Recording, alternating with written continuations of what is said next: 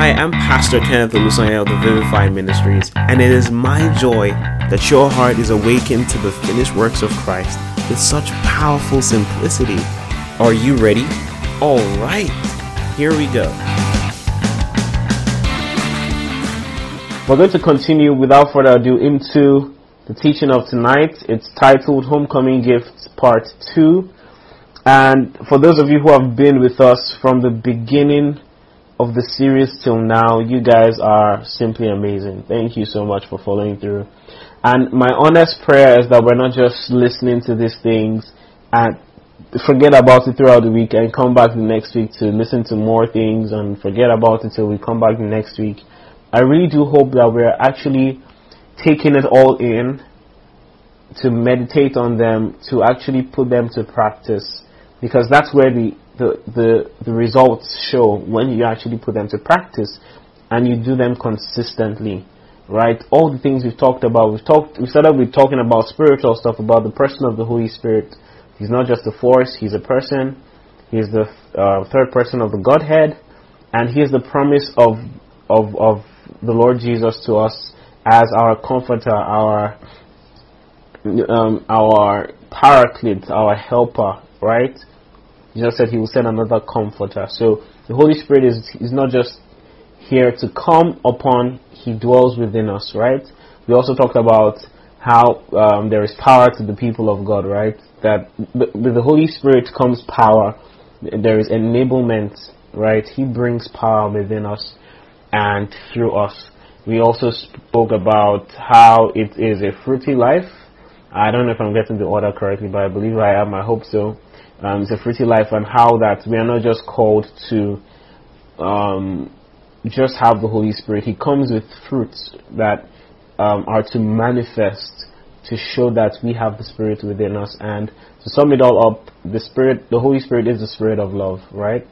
Then we talked about behaving your faith, how to live a life worthy of the gospel, worthy of the call you've been called to. I've been hearing fantastic testimonies about that one in particular. I think a lot of people are living up to the standard of the gospel, not like it's a set of rules and regulations anymore, but then there's a higher calling out of sin, right? God didn't just call us, called our phone number and say, oh, just wanted to check it on you. He called you, but he called you out. He called you out of sin, and he brought you into a new kingdom. That's the beauty of the gospel. So we now started talking about the gifts of the Spirit last week, and we're continuing on that. I promise you, about 1 hour or a few minutes after that will never be enough to completely talk about the Holy Spirit. So you can imagine that we're doing a lot of rushing, because there's still so much volume to cover. Next week, what we're going to do is we're going to have a Q&A. I'm going to give you further details about that. So we're not going to have the teaching, we're going to have Q&A to address a lot of questions that you might have about the Holy Spirit, the gifts of the Spirit, the fruit of the Spirit, or things that relate to that topic. Then after that, we just talk two more teachings in this series, and then we start another one. And I need you guys to be excited for what's to come. Trust me, it's going to bless you. Tonight, get your hearts ready. If you can just for a few minutes, or for a few seconds rather, just 20 seconds, just ready your heart right now. Just pray to the Lord. Lord Jesus, I'm ready for your word. I'm ready to receive all that you have for me. It goes beyond Pastor Kenneth's words, but let your word be revealed. Let your truth be revealed and impressed upon my heart, that it will ignite a passion in me to follow and love the things of the Spirit, to desire the things of the Spirit. Thank you, Jesus. Thank you, Jesus. Come on, just prepare your heart right now. Thank you, Jesus. I'm ready. I'm ready, Holy Spirit of God. I am ready, Holy Spirit of God. Yes, thank you, Spirit of God. Hallelujah. Hallelujah. Amen. Amen. Praise God. Alright, so what I'm going to be doing is a quick recap, which I already just did, but specifically on a matter that I feel a lot of people still don't understand. So I'm just going to start with that and then dive right in. And this is the idea of the baptism of the Holy Spirit, where there's this major concept where it is after you come to faith and you become born again, right? You become a believer in Christ. Is there a time after that moment where you have to wait again for the Holy Spirit to come? Is there a time for you to like in an upper room, wait again for a new, refreshed pouring of the Holy Spirit, for you to now start to manifest in the gifts of the Spirit, to speak in tongues and the rest? Now this is a question that for some reason I thought I spent some time to explain it, but I want to rehash it right now. So there are two different things that we need to understand about the ministry of the Holy Spirit. There is something called the indwelling of the Holy Spirit, and there's another called the infilling of the Holy Spirit. And these are very different ministries of the Spirit of God. The indwelling of the Holy Spirit is what happens when salvation comes, right? I'll just read a couple of scriptures to prove that to you, right? But before I do that, before I read those scriptures, there's some examples you might see in the book of Acts where it seemed like some people believed at first, and then later on these guys started to speak in tongues after a long time. Maybe they believed before then, another time someone came to lay hands on them, they started to speak in tongues, and it seemed like they were baptized of the Holy Spirit, right? I'm going to read those instances, and I'm going to explain something that everybody needs to pay attention to. Please, everyone, pay attention to this, because it's going to help your understanding of the ministry of the Holy Spirit. So, let's open our Bibles to the book of Acts, chapter 8, from verse 14. Acts chapter 8, from verse 14 to 17.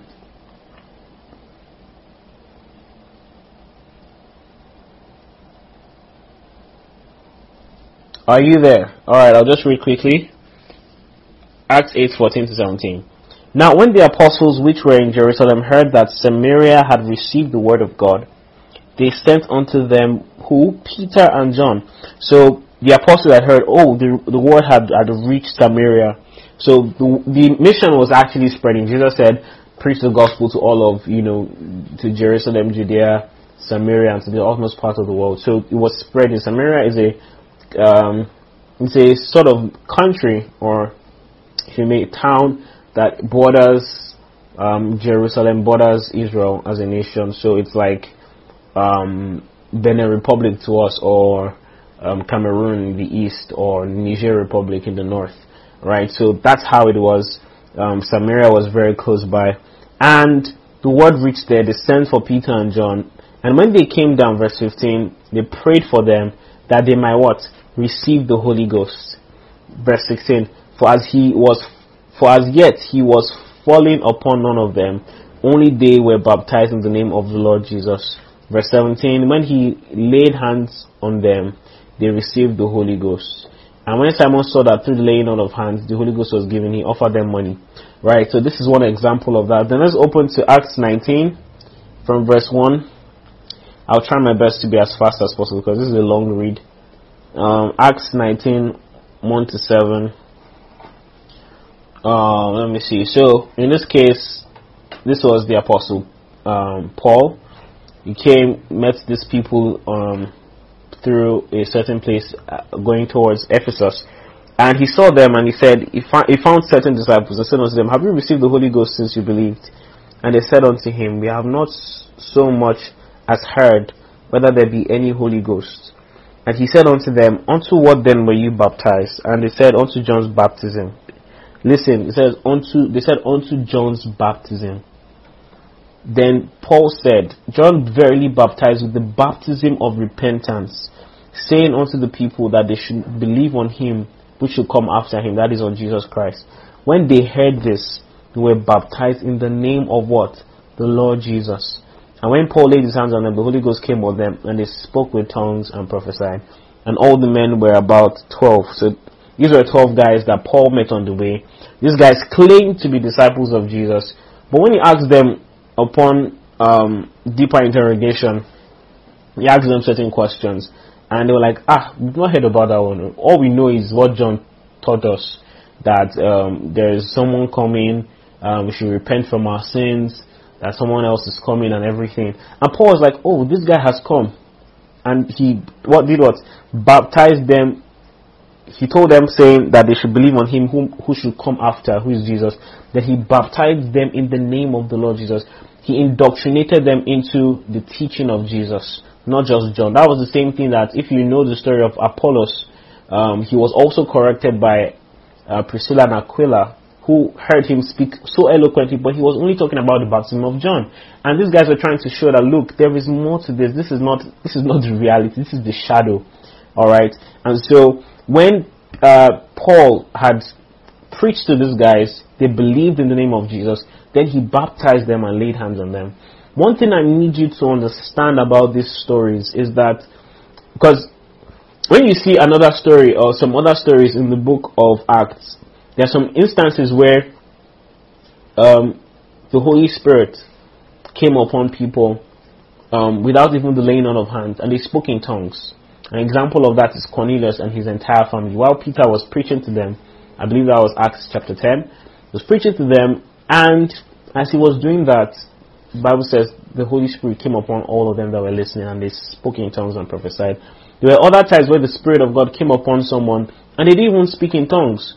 For example, Paul, when Ananias prayed for him and the blindness was removed, Paul received the Holy Ghost, was filled with the Holy Ghost, but the Bible didn't account that he spoke in tongues. So what you'll notice about the book of Acts is that as much as you see these signs happening, you see the remarkable stories, the book of Acts is an eyewitness account written by who? Apostle Acts? I hope not. The apostle called Luke, right? Many of you, I hope you know that Luke wrote the book of Acts, and he was accounting for all the things that happened with the early church, right? This account is good, it is powerful, it is inspired, but the truth is you cannot obtain doctrinal stances or doctrinal positions from this account in the book of Acts. You cannot do that. The reason being, when you look at this, there are a lot of differences in the way things happen, the way operations happen. And it's very simple and easy for someone to, as an eyewitness, see these things happen and try to tell it as it was seen. So, for example, you would say the Holy Spirit came upon them when he laid hands. But would you be sure and certain that the Holy Spirit wasn't already there before hands were laid? It's what you see and the result of what you see that you would account for.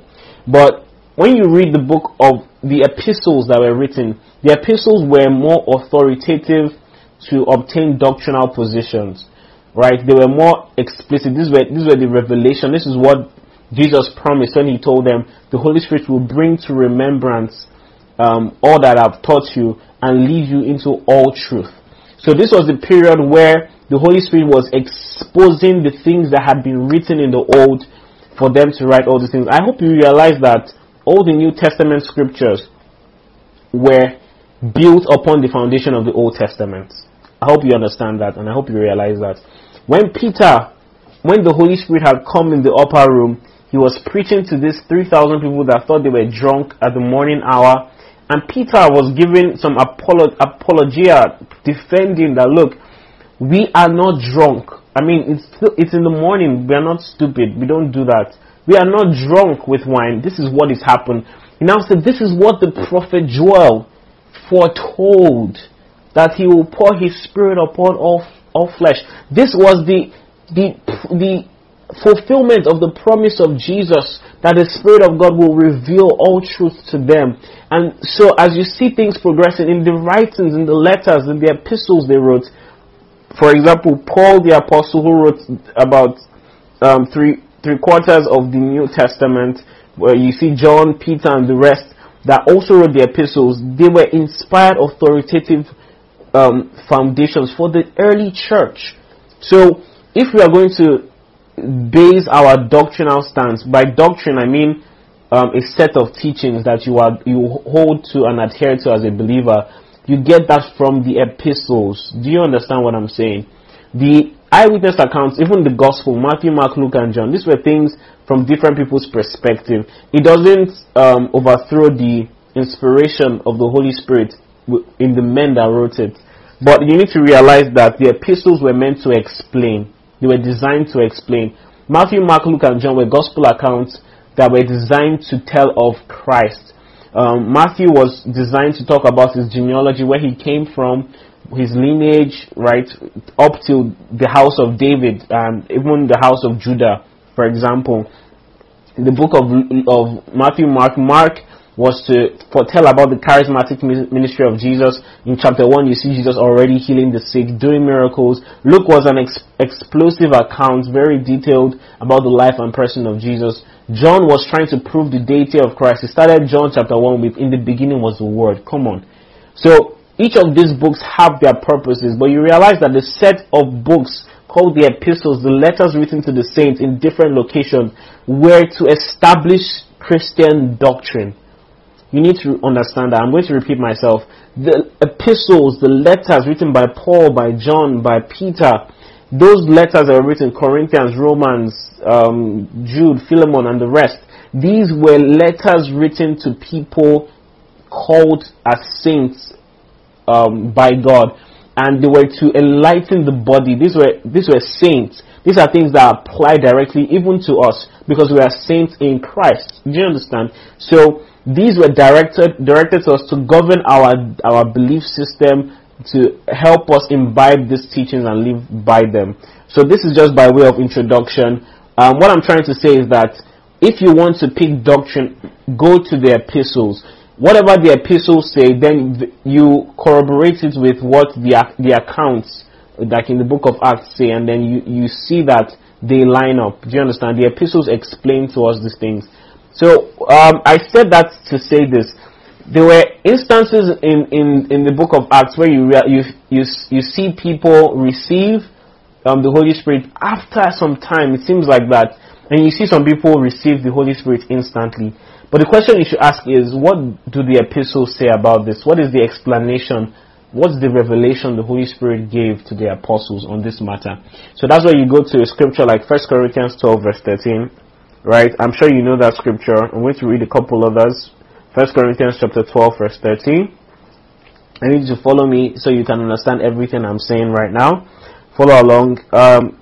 So, for by one Spirit, I've read this countlessly, by one Spirit are we all baptized into one body, whether we be Jews or Gentiles, whether we are bond or free, and have been all made to drink into one Spirit. So, one Spirit baptized us into what? One body. That tells us that the Holy Spirit baptized us, included us into the body of Christ. Ephesians chapter 1 verse 13. Now you have to pay attention to this one. This is a very good one. This is so good. Oh my. Ephesians chapter 1 from verse 13. This is beautiful. Now this is one that explains this idea of when does the Holy Spirit actually come in. Right? It says, in whom ye also trusted. Let me read another version so that it sounds simpler. Let me see if I can read from the NIV.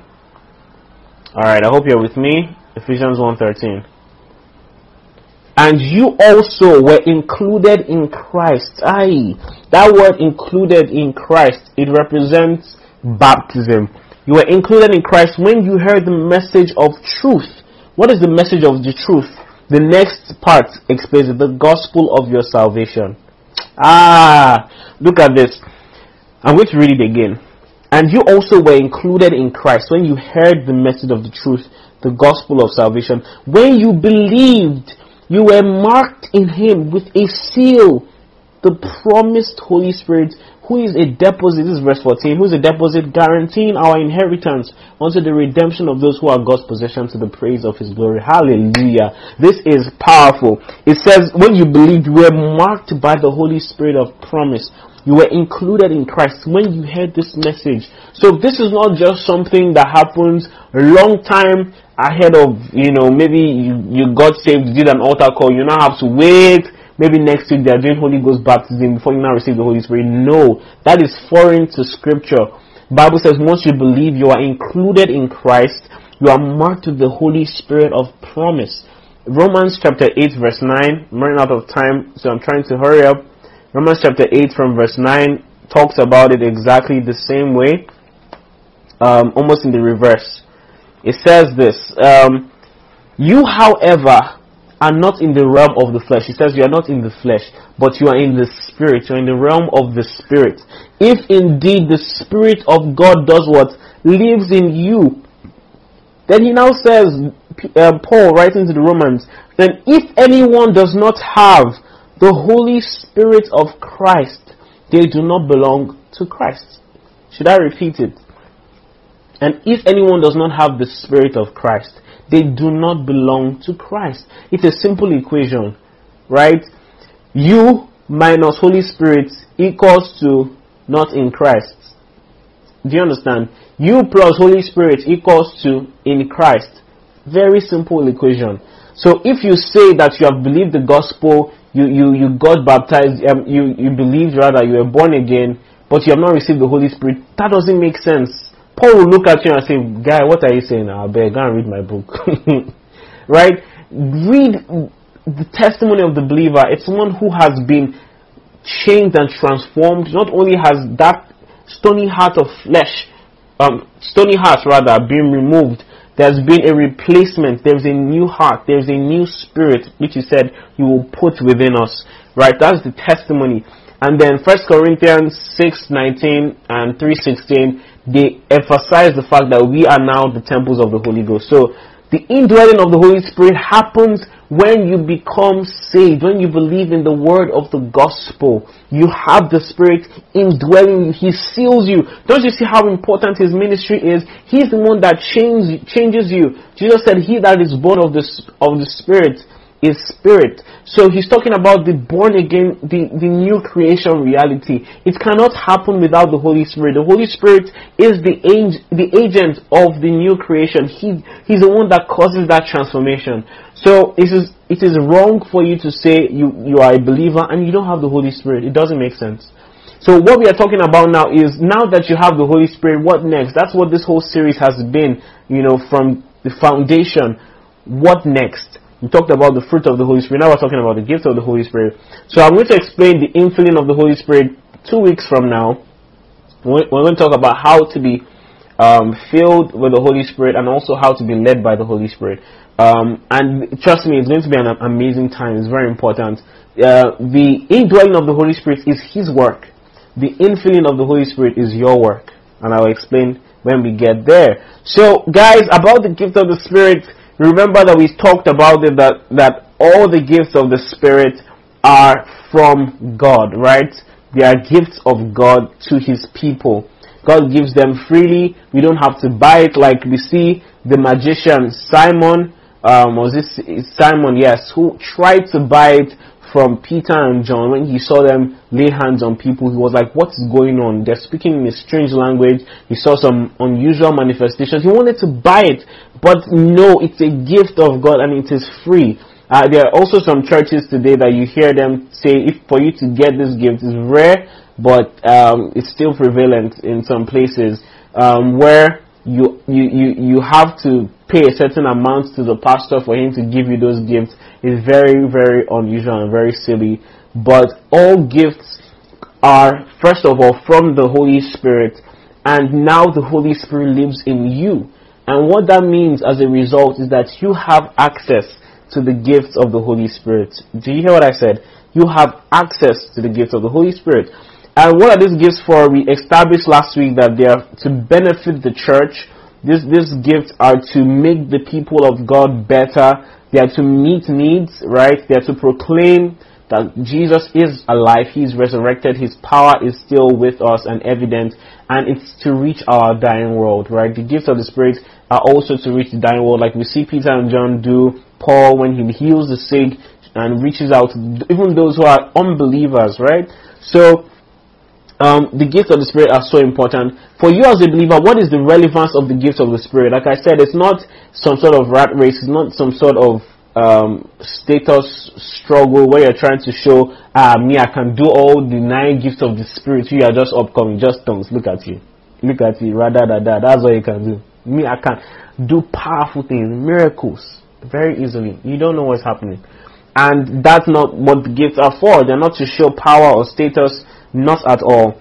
And we establish that no one is insignificant in the body of Christ. No one is small in God's eyes. Everyone has a very powerful part. How many of you have, let me ask this question. You've had a toy before, like maybe you had a toy car or a robot or something big or even a Barbie doll or something.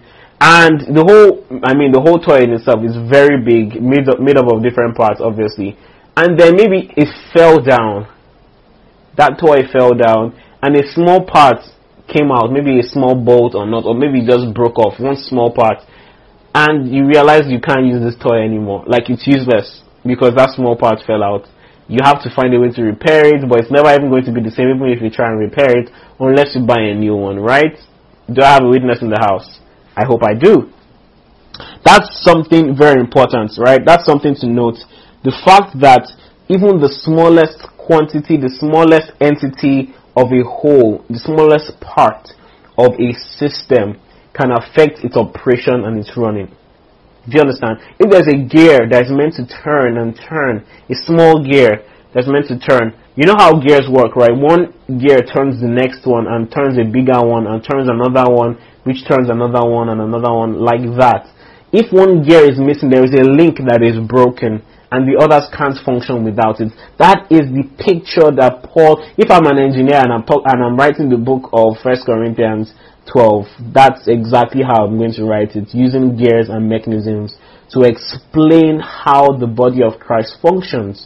We function like that. One person needs the other person, and that person needs the other person. I'm going to talk about the gifts now in detail so that you understand what you have at bay, what you have rather accessible to you, what you can walk in. Like I said, also, another recap last week is the fact that as much as we have access to the gift of the Spirit, like we talked about, the Spirit gives as He wills, right? And we realize that there's also a place of desire. When you desire the gifts and you are available to them, that distribution by the Spirit would tend to go to your direction because there is desire and there's availability. Very important for you to remember.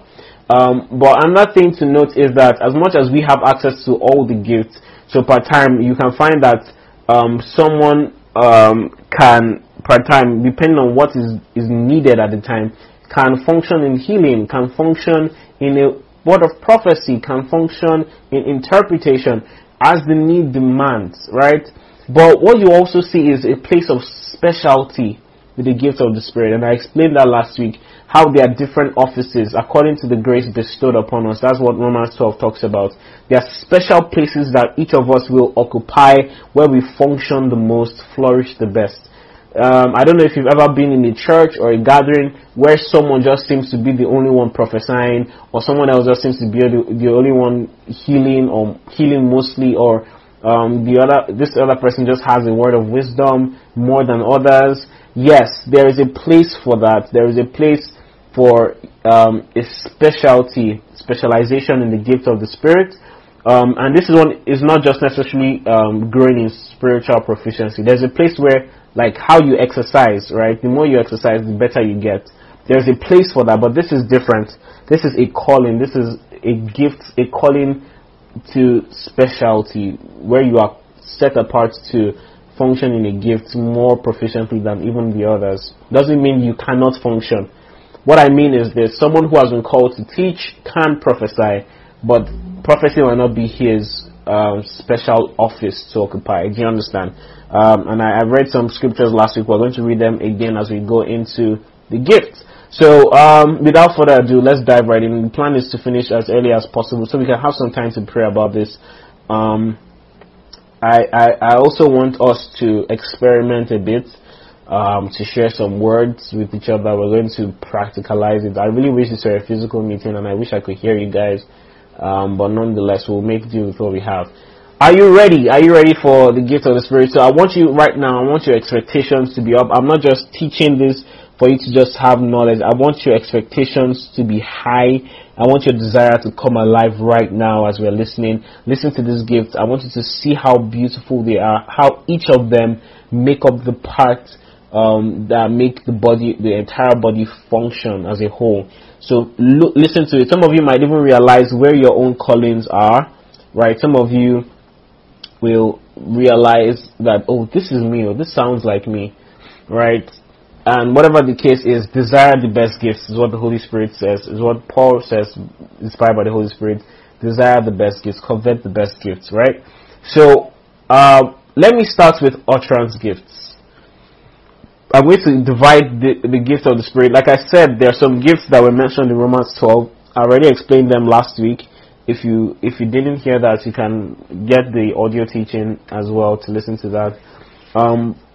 So I'm not going to list everything again, but I'm going to divide the gift of the Spirit into 3 categories. Alright? I'm going to divide it into 3 categories. The first is the utterance gifts. The utterance gifts, or you can call them the speaking gifts. The speaking gifts, they require you to say something, right? They're words. Words are very powerful. You know, it's by words that the world was created. So there is such power in words. Words change everything, right? In one moment, think about it. Words, the reason why words are powerful is they communicate information. Words communicate information. And in the spiritual realm, they carry creative power, alright? For example, do you believe words can change any situation? Imagine you had a very fantastic day. You got news. You finally got that scholarship you've been wanting to get into a university, a $50,000 worth of scholarship. Your mood will change with that information. You got those words, you'll be so excited. And on hearing that, so God forbid, someone now tells you, maybe your girlfriend now messages you that you don't have my time anymore, I'm so sorry, it's over between us. Dum dum dum. Or maybe that's your boyfriend doing that. What does that do to the good news you just received? It dampens it. Imagine that is still happening, just like in the case of Job. Another bad news should just come and hit you. Sorry, we heard, though, God forbid, that one of your brothers was in a car accident. And sorry, you lost him on the spot. What does that do to you? Those words have an effect. Changes your entire life because it passes information. So words are very powerful. The utterance gifts are super, super, super, super, super powerful. And nothing like you've ever seen before, I promise you. Of course, unless you've seen it before. So, power gifts are the next category. Power gifts, these are gifts that manifest themselves in such a supernatural way that you will look at them and see, whoa, this is huge. They are often manifested in a way that you can see the resultant effect physically, right? When you hear words, sometimes it's almost emotional. The words, when you hear words, words are not visible, right? Vocal words are not visible, but they have an impact nonetheless. But power gifts have a way of, there's a physical manifestation most of the time. You see it happen live and direct in front of you. Then we have revelatory gifts. These are gifts that help you see beyond the normal, help you see beyond just your physical senses, and help you reveal. That's what it is. It's to reveal things. They are almost similar to utterance gifts in some way, because utterance gifts rely heavily upon revelation, but these are very unique as well in the fact that they reveal powerful truth. So, utterance gifts. Let me not talk too much. Are you ready? Utterance gifts. So I'm going to, normally, most times we are taught there are 9 gifts, and under each of these categories there are 3 each. So 3 utterance gifts, 3 power gifts, 3 revelatory gifts. But in actual fact, I want to be more accurate about it. So I'm going to give you 6 gifts under utterance gifts. Yes, I said it, 6 gifts under the utterance gifts. Are you ready? Okay. So the first gift I'm going to mention is the teaching gift. The teaching gift. It's one that's hardly mentioned sometimes, and some other times it is, but prevalently you never really hear teaching explained as one of the gifts expressly. So we'll start with teaching gifts. Let's see. Alright, can we open our Bibles to Romans 12 quickly?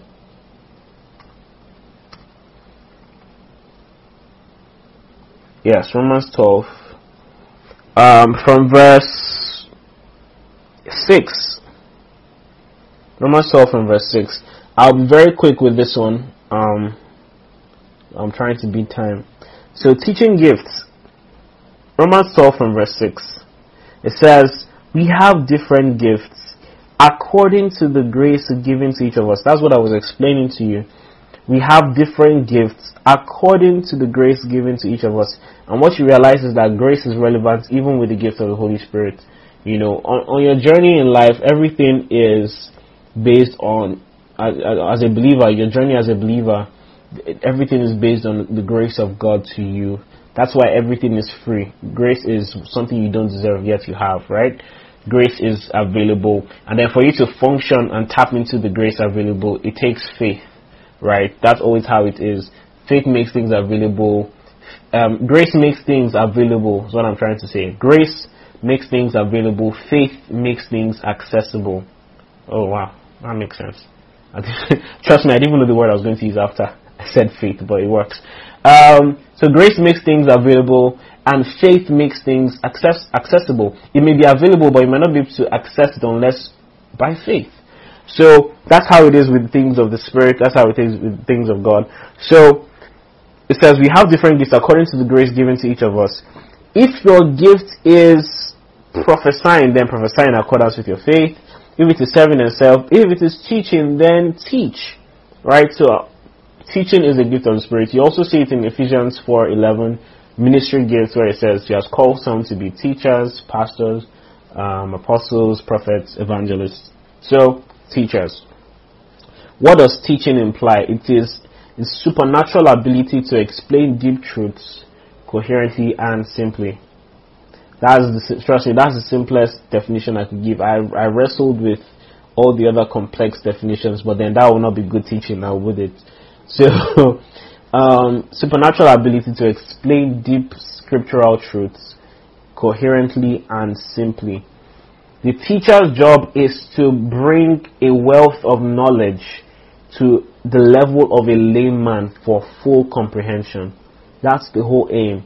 That I can explain this amount of information, this wealth of knowledge, deep truths of the Lord, and explain it in such a simplified yet powerful way.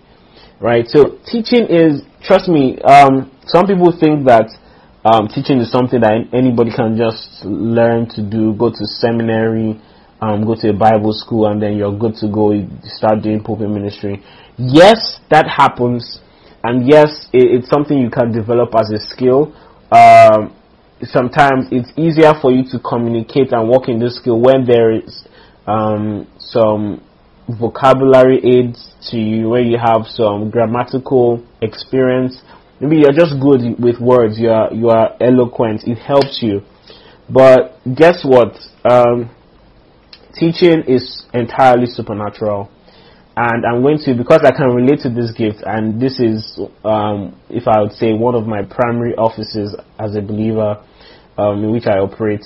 This is not something that I acquired by skill, and that's why I'm trying to emphasize it. It's not something I acquired by skill. This is something that I didn't even, if I would be fair to say, didn't even want. Because as I always say, I struggled with a lot of stage fright when I was growing up. I couldn't stand in front of people. I was a bit, in fact, when I was much younger, I was very overweight. And so there was a lot of self-esteem issues, right? That, wow, what will people think about this fat boy, this fat kid that is talking on the pulpit? So there was a lot of that happening. So there was always a lot of pressure when I would come in front of people to talk. I hated it. So when I started to get that leading, that look, boy, this is what you're going to be doing for the rest of your life, to teach people God's word. I was excited the fact that I was going to impart knowledge. That's where it started to come from. It came from a passion. It came from a desire. Came from a desire to be able to love people, acquire knowledge and everything. And over time, it just developed into what it is today.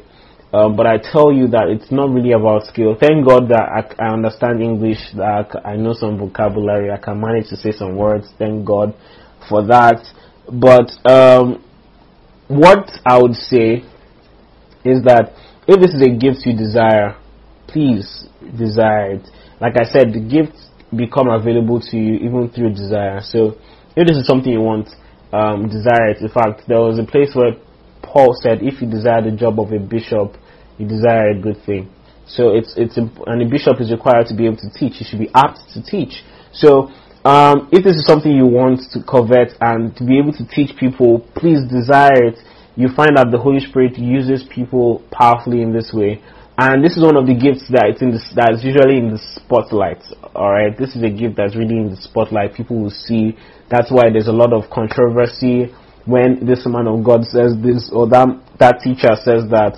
It's in the spotlight. Everybody catches it. Everybody hears it. As many people who are accessible to that person.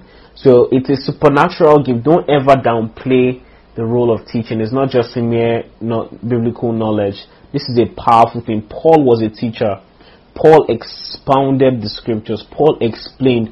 These are people that exposit scripture. They're expositors. They use examples. You see how Paul uses numerous examples in his epistles. He uses agriculture. He uses biology, like when he says we are all members of one body, to explain the family of God. Think about it. So that's what a teacher does. There's some things he says that are still hard to understand, but fundamentally he's a teacher. Timothy is a teacher. Apollos is a teacher. In fact, a very eloquent one, or should I say was a teacher of scripture. So it's a very powerful gift. Desire it if you really want it. Number 2 is evangelism.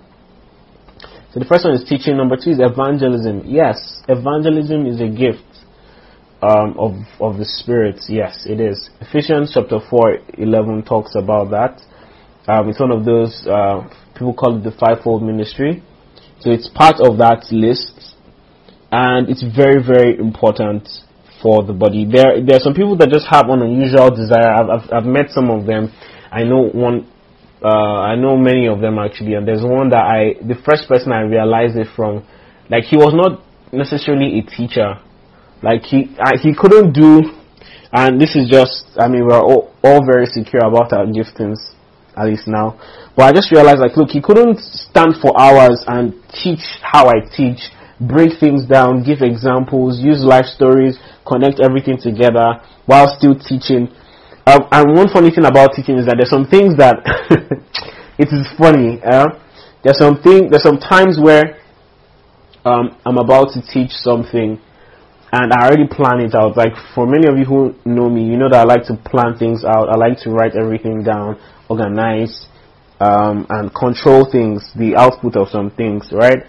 But there's some times while I'm just at it, the Spirit just directs my heart to a specific need in that time. That's meeting a need. Teaching does that. Don't forget, all the gifts are wired to meet needs. There's sometimes that the teaching just takes a different direction and it's for someone that really needs it. So that's what it is. Sometimes there's some things that I don't even, up until when I'm going to teach something, I don't even understand it fully.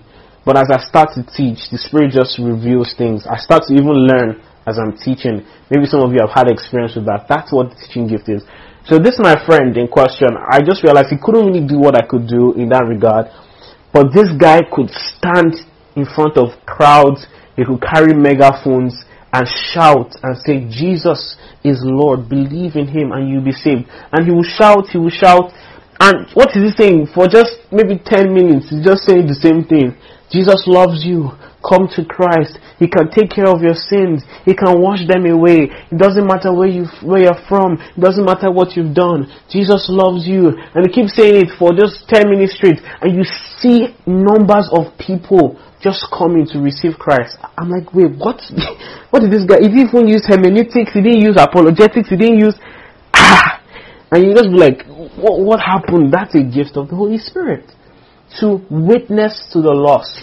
It's such a powerful thing. These are people you see going for outreach programs in churches. These are people that lead mission trips. These are people that engage in personal and public evangelism. They are people that, see, one thing about evangelism, and maybe this is you, there's a specialty with how you interact with people. The average believer might see someone who is a sinner, who has fornicated and done drugs and had a lot of sex and maybe even was involved in gangs and cults and everything, and you are appalled, like, I love this person in Christ, but no, I can't be friends with. The evangelist is someone who doesn't care who you are. He will be your friend. That's who the evangelist is. She will be your friend. She will come down to your level and she will just be like, I love you regardless, hold you by the hand and make sure that you have a place to grow. That's the evangelist. And to whoever it is, this is a very precious, oh Lord. In fact, I'm very envious that somehow, of course, I love evangelism and I evangelize as much as I can. Alright?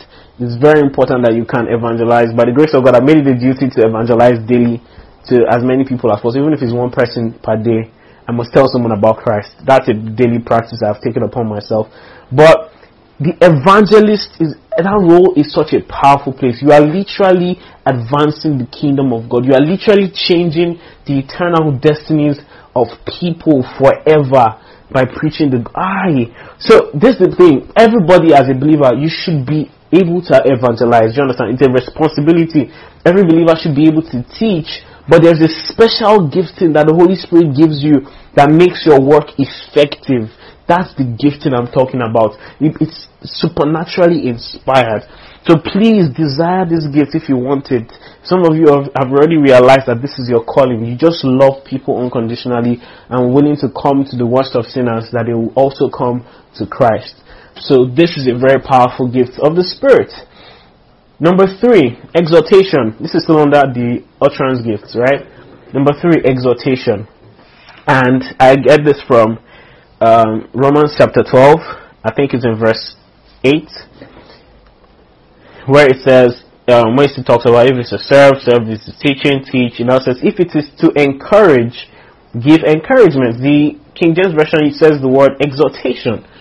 Alright, now I need you to see, some of you didn't realize exhortation is a gift of the Spirit. How? Let me tell you what differentiates exhortation from evangelism or from teaching. Exhortation comes in form of strong encouragement. While you can listen to a 1-hour sermon, 30-minute sermon, you get blessed. Thank you, Pastor. Thank you, sir. You are blessed, sir. And then when you leave, you can only remember snippets of the teaching, if you can even remember anything. The encourager or the exhortationist, the exhorter, it should be exhorter. Don't mind me. I told you I don't know English. The exhorter is someone who encourages you and meets a very specific need. That those words, the only words that they say for you in that time, push you to go the extra mile. Like, those words are like fuel to your engine. Do you understand? It's a special gift. And I have a couple of those. I need them in my life. Very important. That when they speak a word over your life, it gears you forward. It keeps you running. It just agitates you. I've also been graced to be in that, to function in that gift as well. To be able to tell people things, and in that moment, that's what they need. That's what they need in that time. It might seem very silly. It might even just be, you can do this. You can do this because Christ strengthens you. Bam! And because of that gift, you've met a need to someone who was already given up on life. He was tired. Do you understand? So the gift of exhortation is so priceless. It is very in the moment. It is very important. It sticks better than even most sermons will sometimes. Alright? It inspires strong actions, next actions that a person is going to take. Awesome. So we've gotten those out of the way. Now these are the most common ones that people know as utterance gifts. We're talking about the gift of tongues. Number 4, the gift of tongues. The gift of speaking in tongues. Sometimes it's called diverse tongues, right? Diverse tongues. To talk about how it's different. It's not usually the same. Alright. Praise the Lord. So, the gift of tongues is the supernatural ability to speak in a language that you've never previously learned before. Right? Supernatural ability to speak in a language never previously learned before. Now, the gift of tongues has to be the most controversial gift of the Holy Spirit. By controversial, I mean it's one of the most misunderstood, most misinterpreted, most misused as well, most abused gifts, if I would say, because it's very It's a gift that is uttered. So when it comes to that, in fact, all the utterance gifts are very sensitive gifts because they involve information. Remember that. So any time you're going to function in this gift, remember that they are very sacred. They are very important and sensitive gifts because they involve information. As you're teaching, as a teacher, what you say matters. You cannot afford to mislead people with wrong information. Do you understand? As an evangelist, you cannot afford that. As a prophet, you cannot afford that. As an exhorter, you cannot afford that. So, even with these gifts, there is so much controversy around them, but they are very powerful and effective. Speaking in tongues, some people have said that it is simply speaking an earthly language that you've never learned before. So, for example, you go to Japan and you've never previously learned how to speak Japanese, and you just go there and say, "Konnichiwa. Nanda yo so nongoro to nontara so no arigato gozaimasu." And you just go at a stretch. You preach Christ to them, and thank you, Holy Spirit. Oh, that was something. That was inspired. Amen. Go try it at home, kids. So imagine you just went there and you just spoke in Japanese, and people got saved. That's what a lot of people call the gift of tongues. Trust me, a lot of people use that to explain the gift of tongues, but that's not the case, right? What you see the Bible say about and trust me, that's what the account in Acts chapter 2 seems to imply, where it says the people heard them speak in their own languages, and it mentions some different places. But these are some things I want you to consider. You know, there is a gift called interpretation of tongues, right? Why would tongues need interpretation if it's already in the language of the people listening? Should I take it again? Why would tongues need interpretation when it is already in the language of the listener? So if I'm speaking in tongues to a Japanese person, why do the tongues need to be interpreted again? It doesn't make sense, right? So tongues are interpreted because when they are spoken, they are not intelligible. And that's why I said it's not good for you to just go to the book of Acts and just obtain doctrine from those eyewitness accounts. It's not sufficient. Look at what the epistles say about this issue. Alright? In the book of 1 Corinthians chapter 14, it tells us that, I want us to even open there. 1 Corinthians chapter 14 from verse 2. 1 Corinthians 14 verse 2. For anyone who speaks in a tongue does not speak to people, but to who? God. Very simple.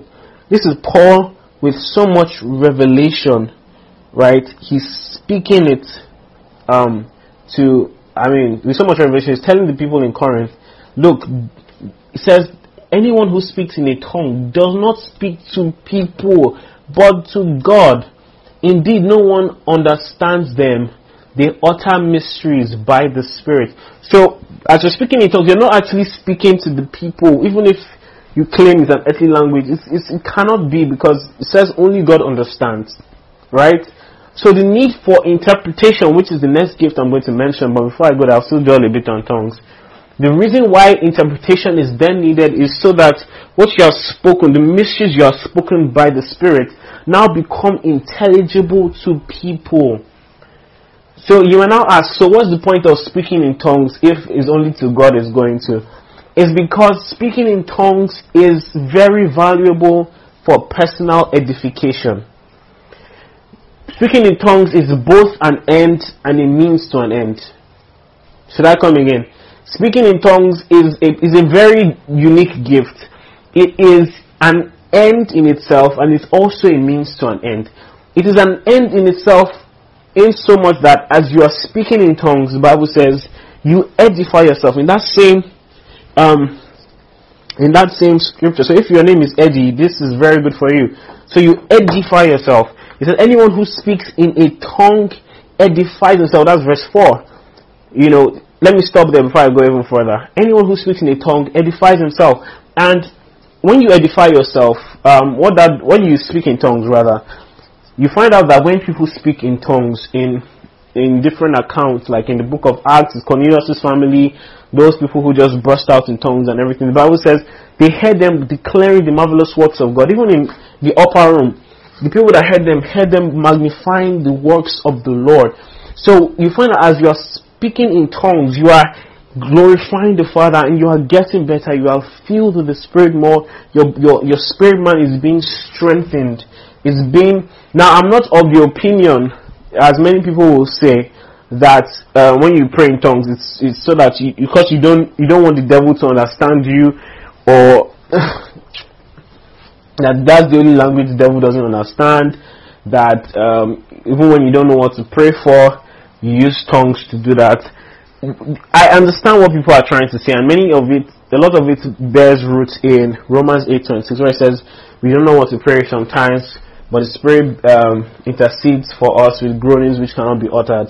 And I've explained this time without number that place is not talking about utterance gifts, specifically the gift of tongues, because it says groanings which cannot be uttered. So that cancels out tongues, right? So some people have used this gift as a means of idleness. You get to a point, and that's the down part of saying it is for praying when you don't even know what to pray. Just pray in the Spirit, you're speaking mysteries.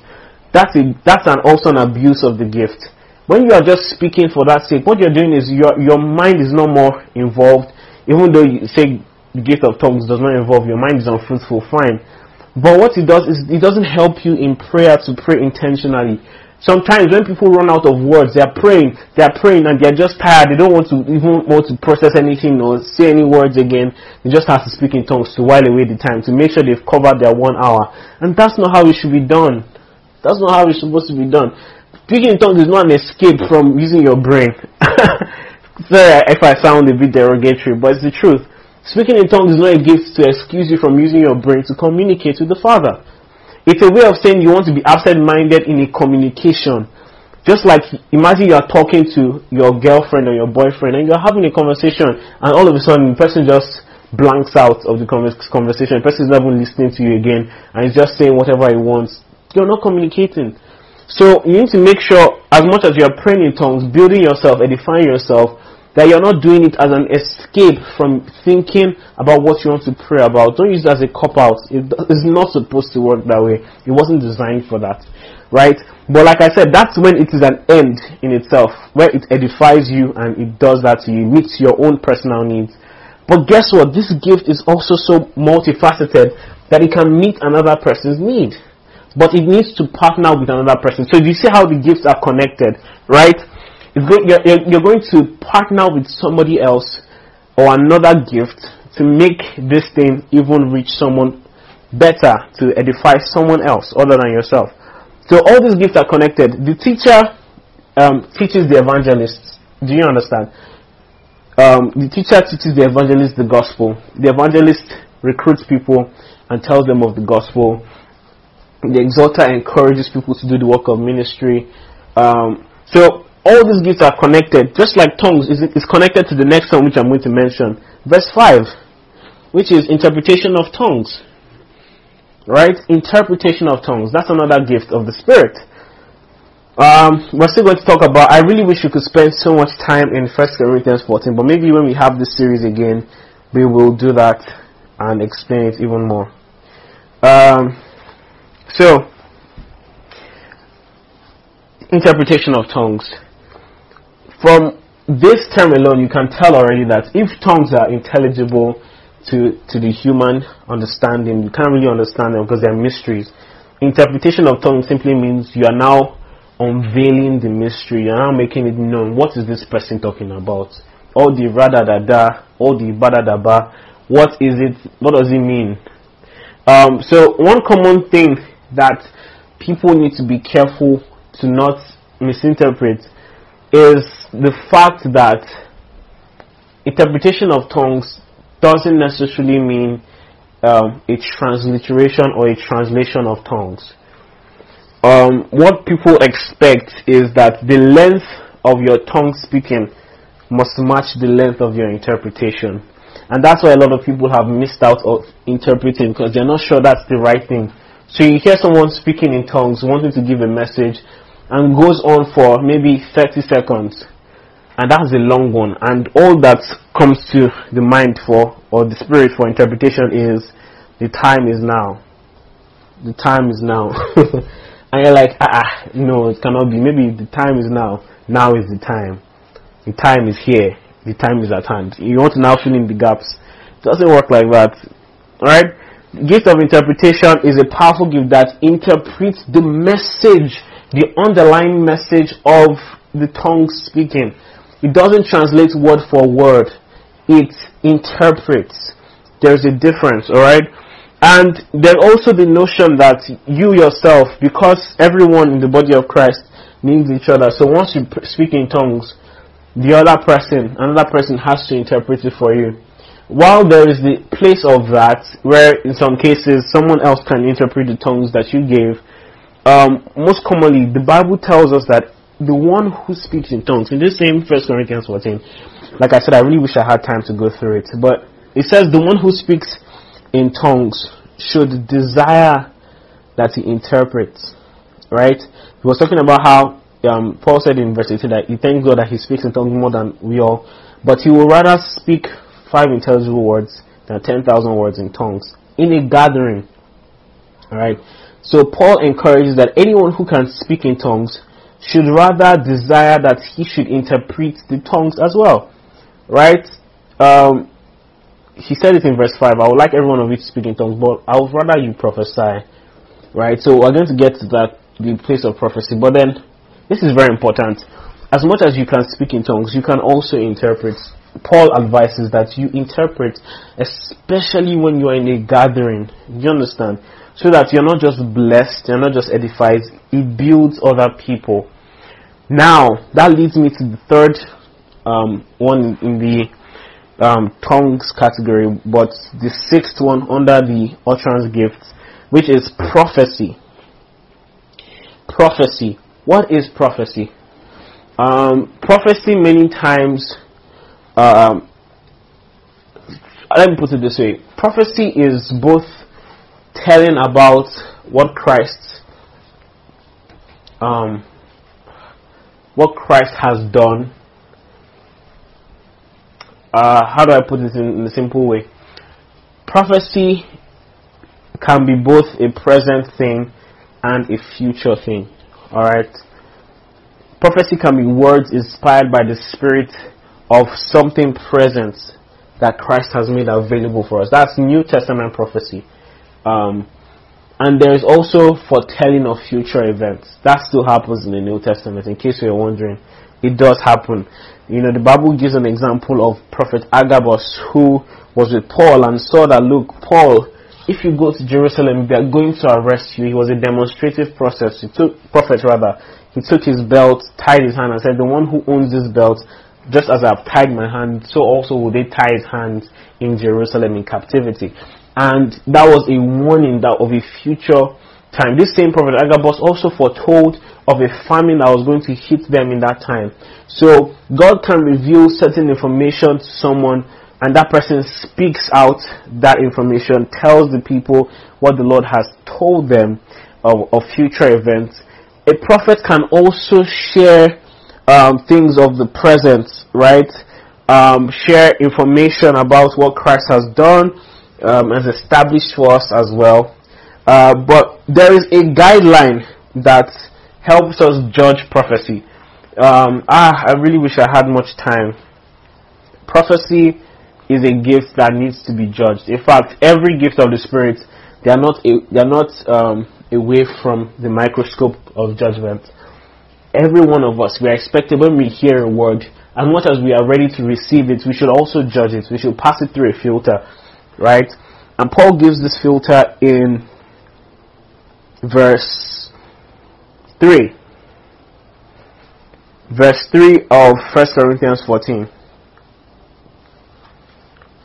It says, but the one who prophesies speaks to people for what?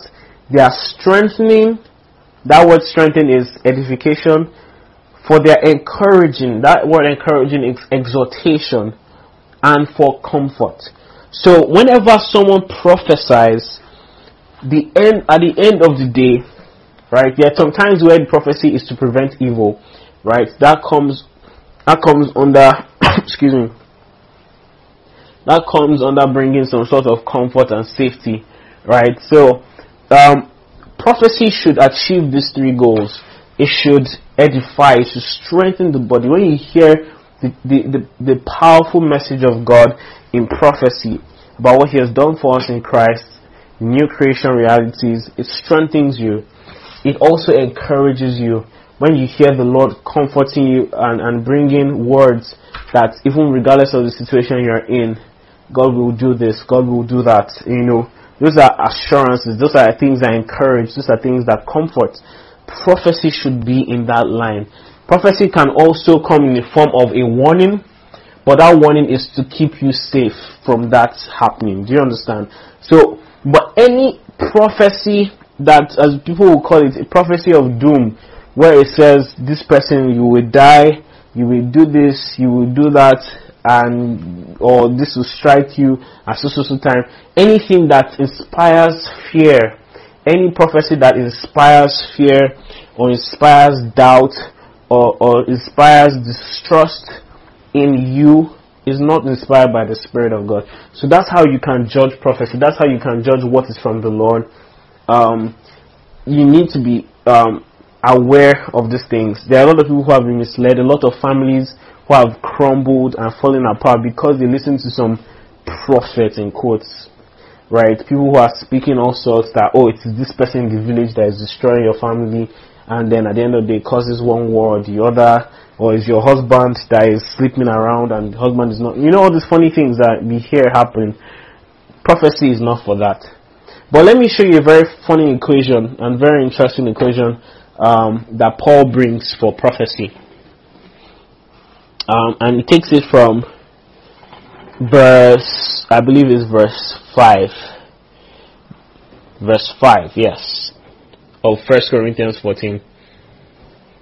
So this is what he says. He says, I would like every one of you to speak in tongues. Do you see that?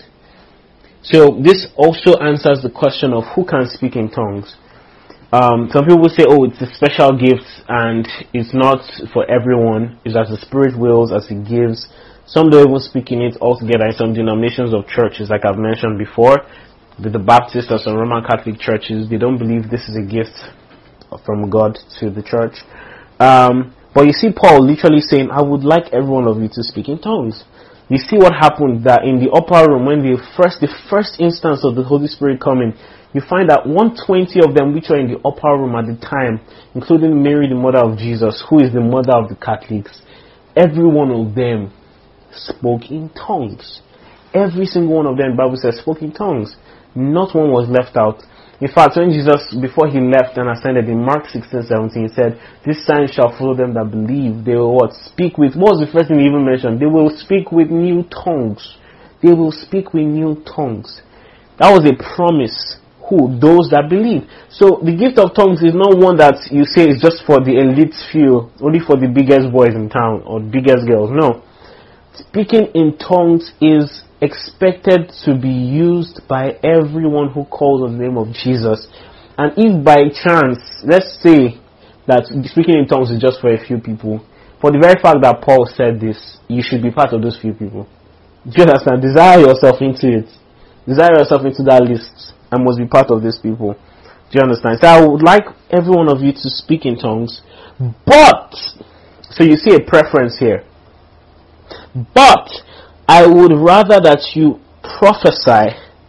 The one who prophesies is greater than the one who speaks in tongues. Now, this might seem like he's putting a rank system as to the importance of these people, but this is not rather their importance. It is contextual. This is in relation to where they are. In a gathering of people, the person who prophesies is actually more important than the one who just speaks in tongues. But he now says, unless someone interprets so that the church may be edified. So the whole point is that if you're in a gathering, it's not just you that needs the edification.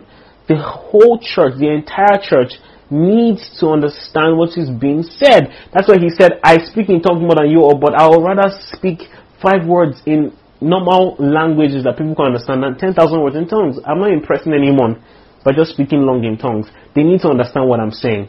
I once watched a video. I'm not going to mention the name of these preachers. You probably know them, very prominent preachers, and both of them were just talking to each other on the stage, and they were speaking to each other in tongues. They're like, "Hure babo tada," and the other one was laughing, ha ha ha, speaking in tongues. They're just speaking to tongues to each other, and that's not very scriptural, because the tongues need to be interpreted vocally, not just in your mind or whatever. It needs to be interpreted so that the other person understands what is being said.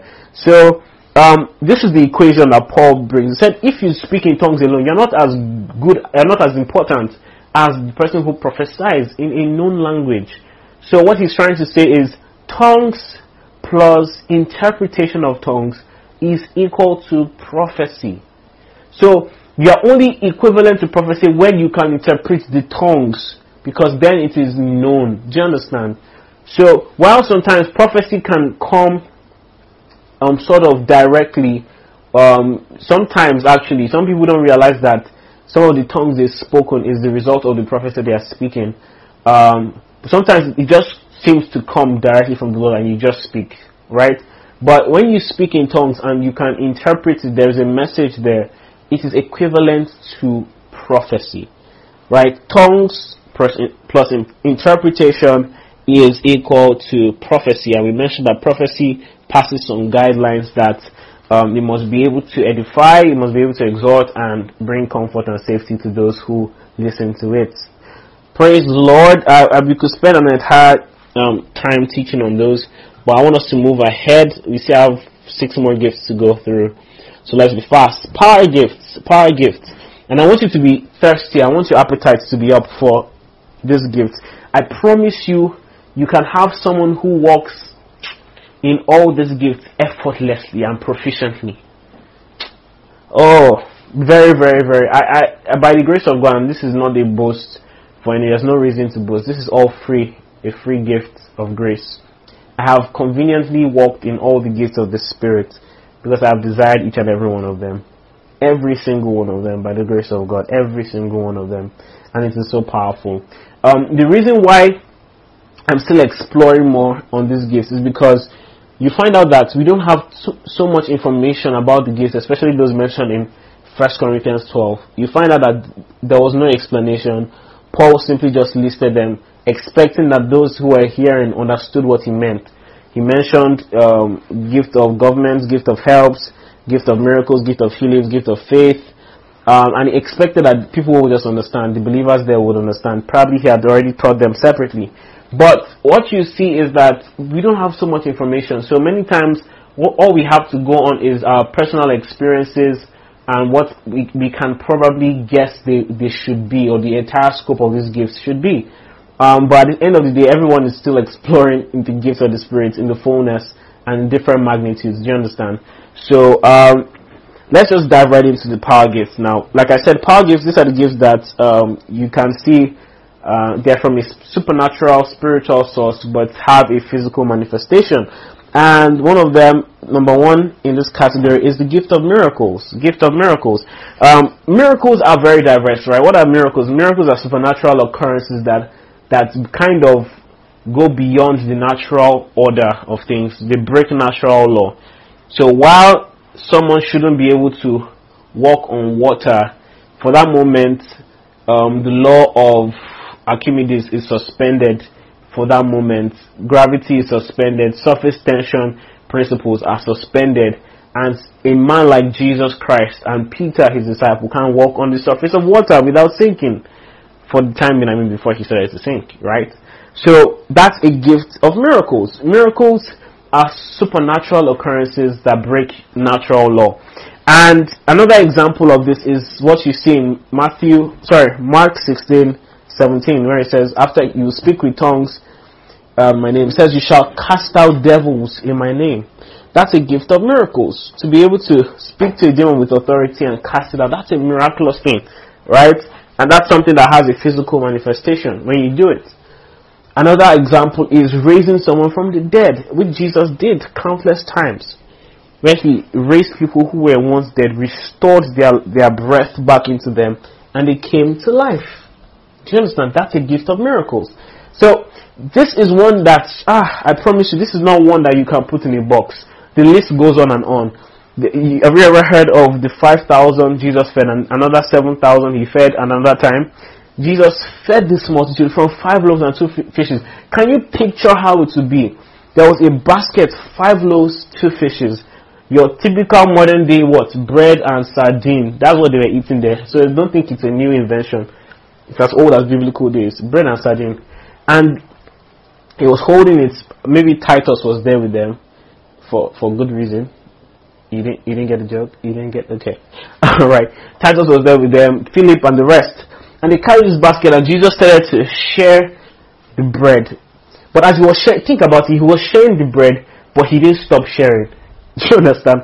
The more he was giving out, the more was... That's a gift of miracle. And this is something that you must never put God in a box for. If you are to walk in the gift of miracles, your mind must be imaginative. Your mind must be out of the... Like, your mind should just be out there. Do you understand what I'm saying? Like, you must be able to think the impossible. Let me give you another example of some gifts of miracles. In fact, some of the Old Testament prophets walked in this gift very, very effortlessly. There was a time where, the water was bitter. I think it was Moses, and he put salt in the water and it became sweet. There was a time where the axe head of an axe fell into a river, and what's his name? Elisha wanted to get it. But what did he do to get it? Think about it. These are Old Testament prophets who didn't even have the fullness of the Spirit. The Spirit just came upon and left. He threw a twig, a literal stick or a branch of a tree, and threw it into the water. And the axe head that is heavy, that weighs several pounds, floated to the surface. Think about that. Think about how imaginative or out of the box you have to think and trust that God will use that means to do what he wants to do. This guy wanted to pass through, this same Elisha wanted to pass through a river, and he took his mantle. A mantle is like his garment, his cloak. He removed it and smote the water, and what happened? He did what Moses did, parted the water left and right, and he walked across the river. These are gifts of miracles. These are people. Elijah, there was someone who was dead. Elijah saw this boy who was dead and lied on top of him. How many times? Was it 3 times he lay on top of the guy? Imagine someone that is dead, a small boy, you're lying on top of him. What will people think? What is this guy doing? Stand up for my son. What nonsense is this? In my own house? Imagine that. Lying down on a boy and breathing life to this guy. The guy jumped up, came out back to life. Gift of miracles. This is a gift that in fact, it's the most adventurous to me because it happens in many ways, many times. See, let me know. There's some examples I'll share that some of you might not. Should I actually know? I won't share this. I won't share it. Some of you know the story, but the summary of what I'll say is that, for example, Philip being able to live. After he baptized the Ethiopian eunuch, right? He baptized him with water. And when the eunuch came out of the water, he didn't see Philip. The Bible says the Spirit took him away to another place. That's a gift of miracles. For you to be able to supernaturally leave and transport one place to another without any means of physical transportation, that's a miracle. It's not normal. It's against natural law. So the gift of miracles are exceptional. There are some times, God knows that there are times where I don't know if no. Imagine no. Miracles are powerful. Another example was the one of the woman that met Elijah, and she had only one jar of oil, right? And she wanted to just make cake and eat with her son and die. There was a lot of famine in that time, and God was going to use this woman who had limited resources to bless even Elijah himself. That she made with the oil, used it to make food for him. There was more running over. Do you understand? The gift of miracles is how you turn water into wine. Those are gifts of miracles. So have I given you enough examples? It's endless. It's an endless list, right? Let me not share some personal examples. Biblical examples are enough. Number 2, gift of healings. Under power gifts. Now, this is separate from just gift of miracles. Are healings miraculous? Yes, they are. But gift of healings are more targeted towards curing physical ailments.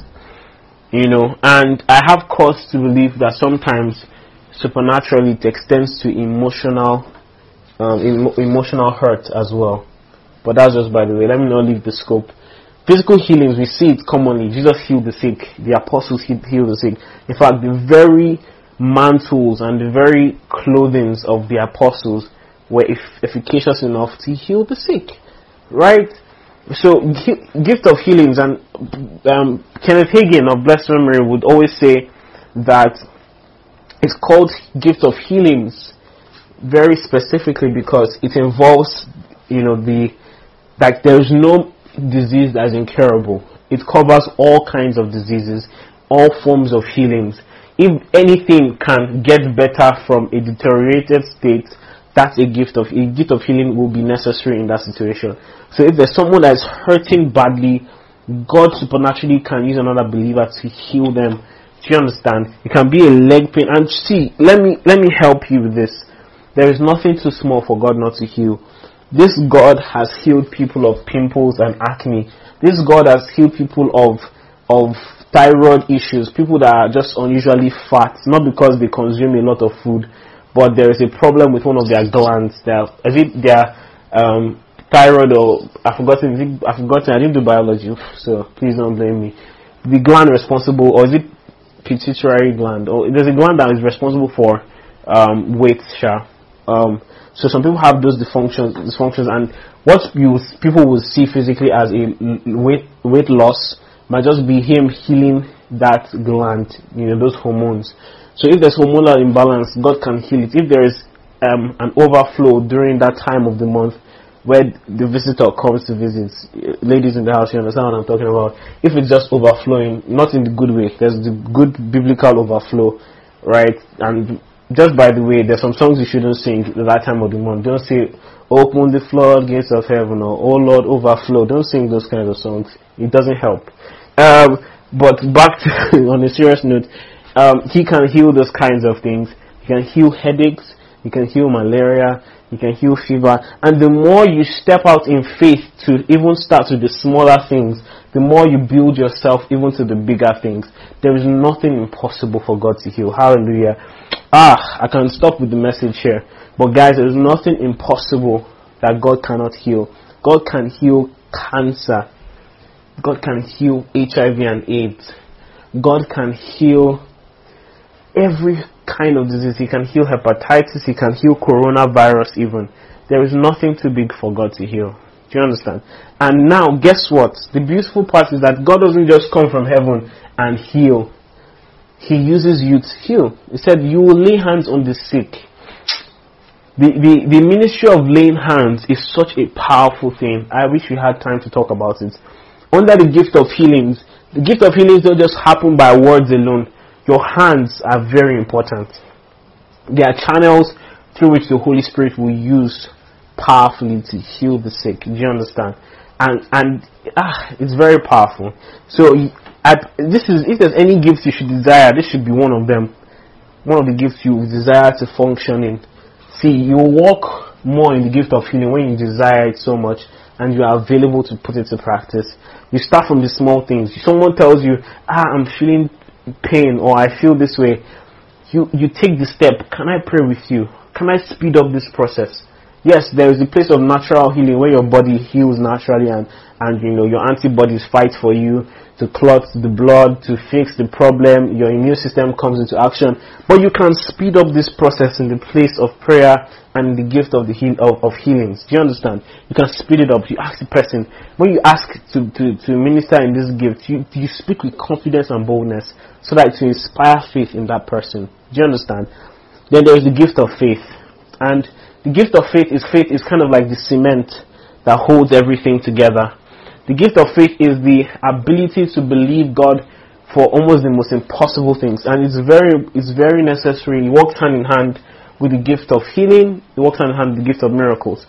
You need to be able to see beyond the natural so that you can see the supernatural, right? It's where Paul says in Ephesians 3:20 that exceedingly abundantly, God is able to do exceedingly abundantly above all that you can think or ask, all that you can imagine. This is where faith, this kind of faith comes in, where your mind goes even beyond the normal. If people are saying, we can't cross this road though, or we can't cross this river, we need to find a boat, where can we get money to rent a boat? You're like, what, which kind of boat? Let's pass. What are you saying? There's a river. No, let's pass. You divide the river and you walk. That's a gift of faith. It's just extraordinary. Extraordinary. You read a lot of stories of some early saints in the early churches, and you hear some of the things that these guys did, powerful things, and you'll be like, how did they get such strong faith to believe? This kind of faith is inspired by the Holy Spirit, and what that does is it helps you minister to the needs of people effectively. And the gift of faith is also very contagious, I believe. There is a way you can act in faith that inspires other people to like faith. Do you understand? That's the second part I have found by experience of the gift of faith, that as much as you are believing God so much so, it kind of meets the need of someone who needs to walk in faith. And so there is a contagious effect it has on that person, and that person responds in faith to God. So lastly, as we're closing, revelatory gifts, right? These are the last three. And the three gifts here, you have the word of knowledge, right? Word of knowledge. Some of you call it word of K or walk. You call it walk, W-O-K. Word of knowledge, it's very prevalent, and many times is misconstrued and mixed with the gift of prophecy, right? Being able to supernaturally know things about someone or about an event without prior knowledge, right? I gave an example last week where I told someone, do you know any Dio? And she was like, no, she doesn't know any was it Tayo? I said, doesn't know any Tayo, but she knows a Dio, that kind of thing. And there was information that was attached to that name. So sometimes word of knowledge can come as you just see someone and you say, there's something wrong with this person. Guys, this gift is powerful. Personally, this gift has helped me save lives a lot of times. I'm not speaking figuratively, I mean literally. There are some times I'm just on my own in my room, just praying to the Lord, and a name pops into my heart. The Lord just brings a name, and with that name, I said, Lord, what about this person? And He tells me this and this and this and this and this and this, and I have knowledge. Call the person up. Don't do what you're about to do. Don't do it.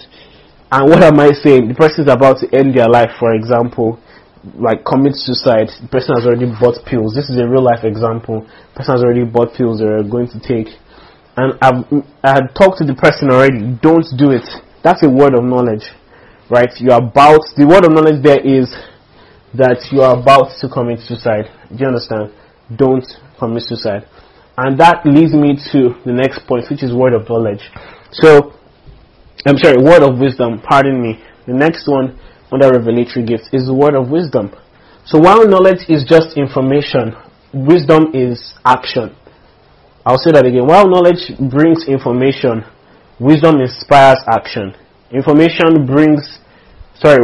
brings information, wisdom brings and inspires action. So when you have said something, the word knowledge is, for example, your mom lost her job. The word of wisdom is what next step to take.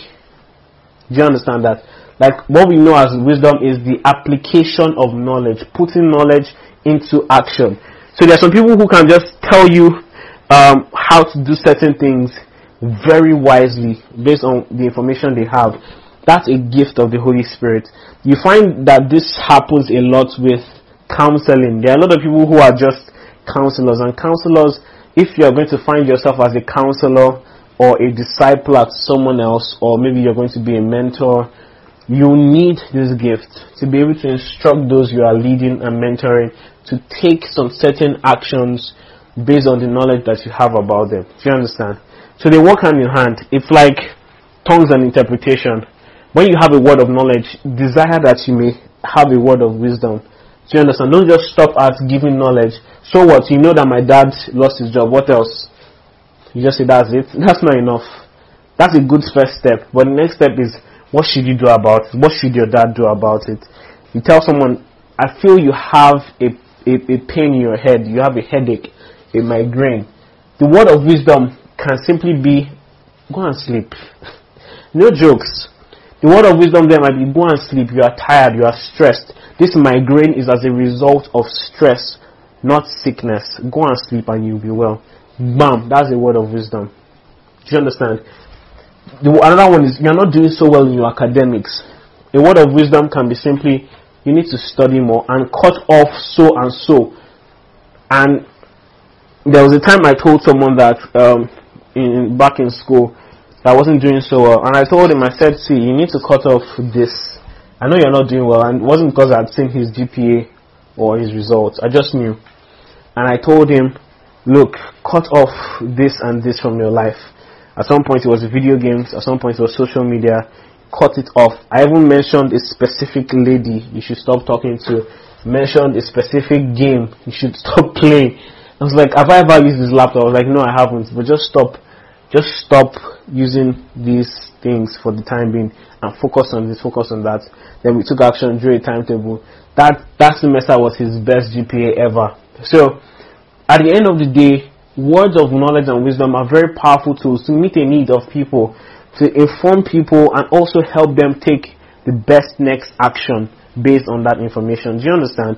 So it's such a powerful gift. Many of you have walked in this gift, but you just know something supernaturally. You just know, and then you can now inform the person involved what to do next. Sometimes the word is for you, Seth. You might have a word or not, but the way God loves it is that other people have the word of knowledge for you rather than you having it for yourself.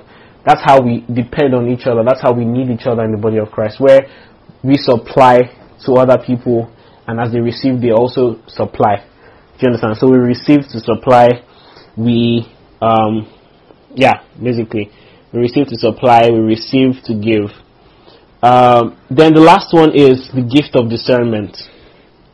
The gift of discernment. This is such a powerful gift, and you will need it. You will need it. The gift of discernment is not just knowing or being able to discern what is being said, but to also discern where what is being said is coming from, the source of what is being said. So, for example, you hear something by a preacher, and your spirit is just like, no, this is not right. No, this cannot be right. There's just that burning sensation within that, no, this cannot be accurate, this cannot be true. It just burns within. That's a gift of discernment, right? And the gift of discernment many times works with your knowledge of the Word of God, right? Where John in 1 John 2 said, but you have the anointing who teaches you all things, and you need no man to teach you otherwise. Do you understand? What he was trying to say is that the Spirit confirms the message that was told you before, that was taught to you, so that you can sieve out any other thing that comes out that is contrary. So the reason why you can tell that this person is speaking, that is preaching, no, something is off, is because you are discerning by the Spirit that this is not in line with correct doctrine, sound doctrine. And also the source of the information. So the information might actually be accurate, but you also need to be sure, where is it coming from? Right? I'll give you an example. So, this case happened in the book of, I think, Acts, chapter 16, where Paul, that's the whole incident that landed Paul and Silas in prison. They went to a place to, of course, do ministry, and a young girl came and said, you are men of God. Started to proclaim divinely, you are men of God, preachers of the gospel. You are preachers of love. You're not men of war. You're not men of fight. You are preachers of love. That's what she was telling them. She proclaimed, and Paul said, yes, that's true. I'm a preacher of love. That's who I am. And the Paul, okay, let me just stop there. Praise the name of Jesus. And what this lady was saying to them was true. Very, in fact, could not be more accurate. But guess what? The source of what she was saying was not the right source. It was divine, alright, but not the godly kind of divine. There was a spirit that controlled this girl to say these things, right? It was a spirit that drives fortune telling. It's a spirit that is not of God, basically. Do you understand? And she said it inspired by this spirit, and Paul could discern. The Bible says he was agitated in his spirit, he was aggravated, and rebuked this girl. Now, the whole aim of her saying it was actually to expose them. It was not like she was praising them. You are men of God, I love you guys, can I get your autograph? That was not the idea. She was saying it to get them into trouble, because they were in a hostile environment. People who they were using this girl for money, to make money. They were involved in witchcraft and all of this. So she was trying to expose them, even though she said the truth. She knew who they were divinely, but Paul discerned. He knew this is not of God. This is not of God. He could tell that, look, this girl, she's from another source. Do you understand? From the other place. You understand? And he rebuked her, and guess what? He cast out that spirit from the young lady. Right? Let me see if I can read it. Yeah, so it was Acts 16 verse 16. On the way going to prayer, I was met by a female slave who had a spirit. I think King James calls it the spirit of divination. Here it says, who had a spirit by which she predicted the future, and she earned a great deal of money for those people. So she said, these men are servants of the might Most High God, who are telling you the way to be saved. And Paul, the Bible says, being so annoyed, he turned around and said to the spirit. Immediately he knew, this is not of God. There's a spirit. In the name of Jesus Christ, I command you, come out of her. And at that moment, what happened? The spirit left her. I had no option. And so they realized that, their own money making machine, which is this girl, they've lost her because she doesn't have that spirit anymore. And that's how Paul and Silas, that's the story behind Paul and Silas being locked in prison. They got angry, arrested them. But what you see here is that the gift of discernment works hand in hand with the gift of miracles. It's so that if you're going to cast out devils, right, you need to be able to first discern demonic activity to be able to then cast the demon out. And that's what discernment is. You need discernment. You handle a lot of people growing up in your career. There will be people who are doing things because they want to take advantage of you, because they want to deceive you, they want to dupe you. Discernment will help you know what best deals to take. Do you understand? Who are those who are trustworthy? Who are those who are duplicitous? That's how the gift of discernment works. You'll be able to judge and determine what is being said and the source of what is being said. Praise the name of Jesus. So I hope you've seen the compendium of gifts, the plethora of gifts that we have available by the Spirit. It's enormous, and it doesn't end here. There is much more. Do you understand? But at the end of the day, there will be places where each of us are going to function primarily and specially to help bless others. So desire the best gifts. That's what Paul said. Covet the best gifts. Desire them and be available for God to use. It's one thing for you to desire. If you're not ready and saying, Lord, I want to take the step to walk in this gift, then you're not available. You're not actually available. Availability means you're taking the step of faith to walk in the gift of the Spirit. So we really don't have time. I really wish we had more time to do that, but we'll do it in a few minutes anyways. But I want you to desire the best gifts. If it's to have a word of knowledge, I promise you, see, as Paul encouraged the people to prophesy, I would encourage you as well to prophesy. Even as much as you speak in tongues, learn to be able to prophesy, to give a word to someone. Desire word of knowledge and wisdom, please. Very powerful tool. You'll get to know things about people before they even know. I remember one time when my pastor used it on me.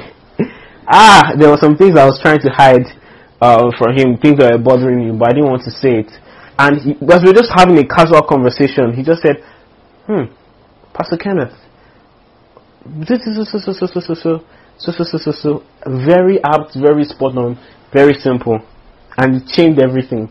That alone changed everything about that season I was going through. So you need to be very sensitive. Trust me, the more you desire in the place of prayer this gift, the more you find them happening. take the chance to experiment, not experiment, practice. Let me use the word practice. Experiment is where you're trying to determine the outcome. You're not sure of the outcome, but this is something else. You're going to practicalize the gift. You're going to flow in the things of the Spirit much more. Every one of you, you're going to reach out to people. You're going to pray for them. You're going to share a word of knowledge. You're going to share a word of prophecy. You're going to heal people this period. People who are probably going to be sick, you will lay hands on them, they will recover. Your faith will be so aggravated. You'll be able to speak to people, and you'll be able to encourage them powerfully. You'll be able to break down truths and teach, and much more by the Spirit of God. Amen. Are you ready? Are you ready? I want us to pray one prayer. Just one prayer.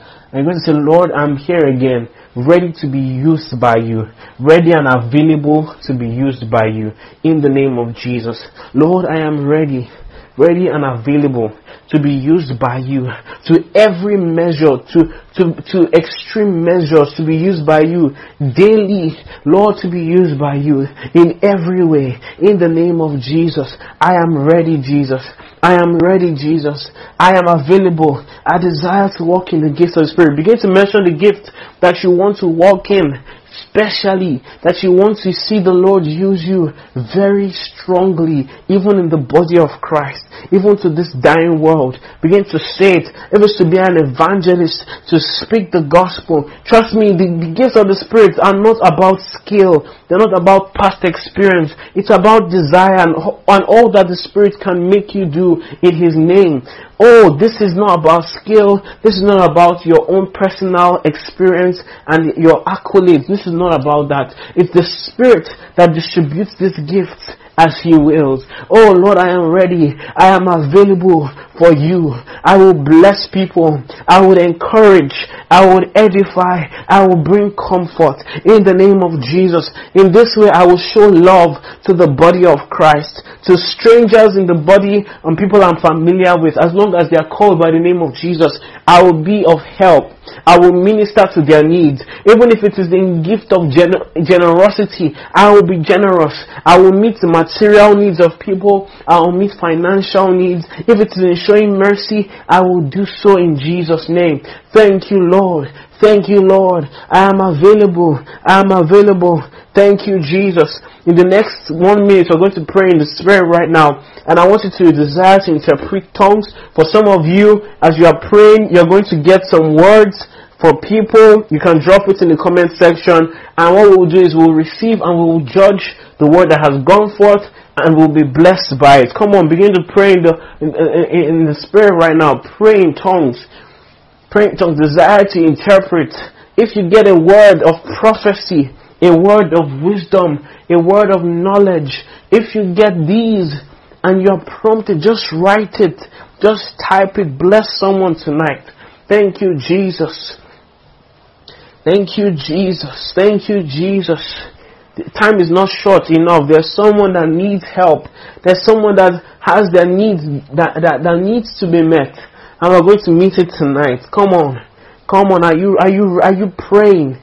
Are you ready to flow in the things of the Spirit?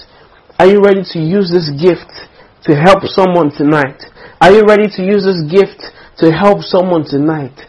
It might not be organized words, well-organized, well-written words, but say it anyways. It's the information that matters. It's the information that matters. Bratekete von starapan ektijos ebananti koronti shepa amana tekevesti romosto akeveya di jebanko tokuvastama yedekete kerabanostovich karamanakatade jedekete mina kazoto embrenetista jetekadim makaradoste vedebekedekiada bresto koto shaba embreti samantike breteketo zoshoka diga daba ramana katosi jetekete batiko rosta. Thank you, Jesus. Thank you, Jesus. Thank you, Jesus. Thank you, Jesus. Thank you, Jesus. Thank you, Jesus. Thank you, Jesus. Yes, yes, yes. Yes, yes, yes. Thank you, Jesus. Hallelujah. Thank you, Jesus. Perhaps you get a word for someone who might not even be online here. as you, maybe their name popped up, please don't ever neglect when a name pops up in your head and in your spirit. Don't ever ignore it. Act on it, even if it's to just message the person, I just wanted to check in on you. Once you respond, you realize that the Spirit prompts the rest of it. Once you respond by reaching out, you find out that more information will come, and you will just know things. You just ask questions. I'm sorry to ask, but is this true? And if by mistake you make a mistake and you're not correct, maybe you lagoed in quotes and it's not correct, it's fine. Be willing to make mistakes. At the end of the day, be willing to make mistakes than you are willing to be disobedient. If the Lord says, speak to this person, you must be more willing to make a mistake than to be disobedient. That's more important. But I tell you, when you step out of faith, the more you do it, the more accurate you become. Praise the name of Jesus. Hallelujah. Hallelujah. The Lord told me that there are some people right now who are listening to me. I saw about 5-6 people, 3 girls, 2 boys, thereabouts, that are here. Your families are going through some very tough times. This is a period where some of your parents are in business, but some also have a job. But because of this period that has happened, there has not been funds. And this is unique because you've experienced a previous season of lack. Even before the pandemic, there were a lot of financial pressures. The Lord is telling me now that you are coming out of it. In the name of Jesus, there are new ideas that will come out, and with the ideas will come new opportunities. Your parents, just tell your parents, whoever they are, please, this is a special word. I hope it cuts across these 5 people. If not, the Lord will probably give me more specific instructions.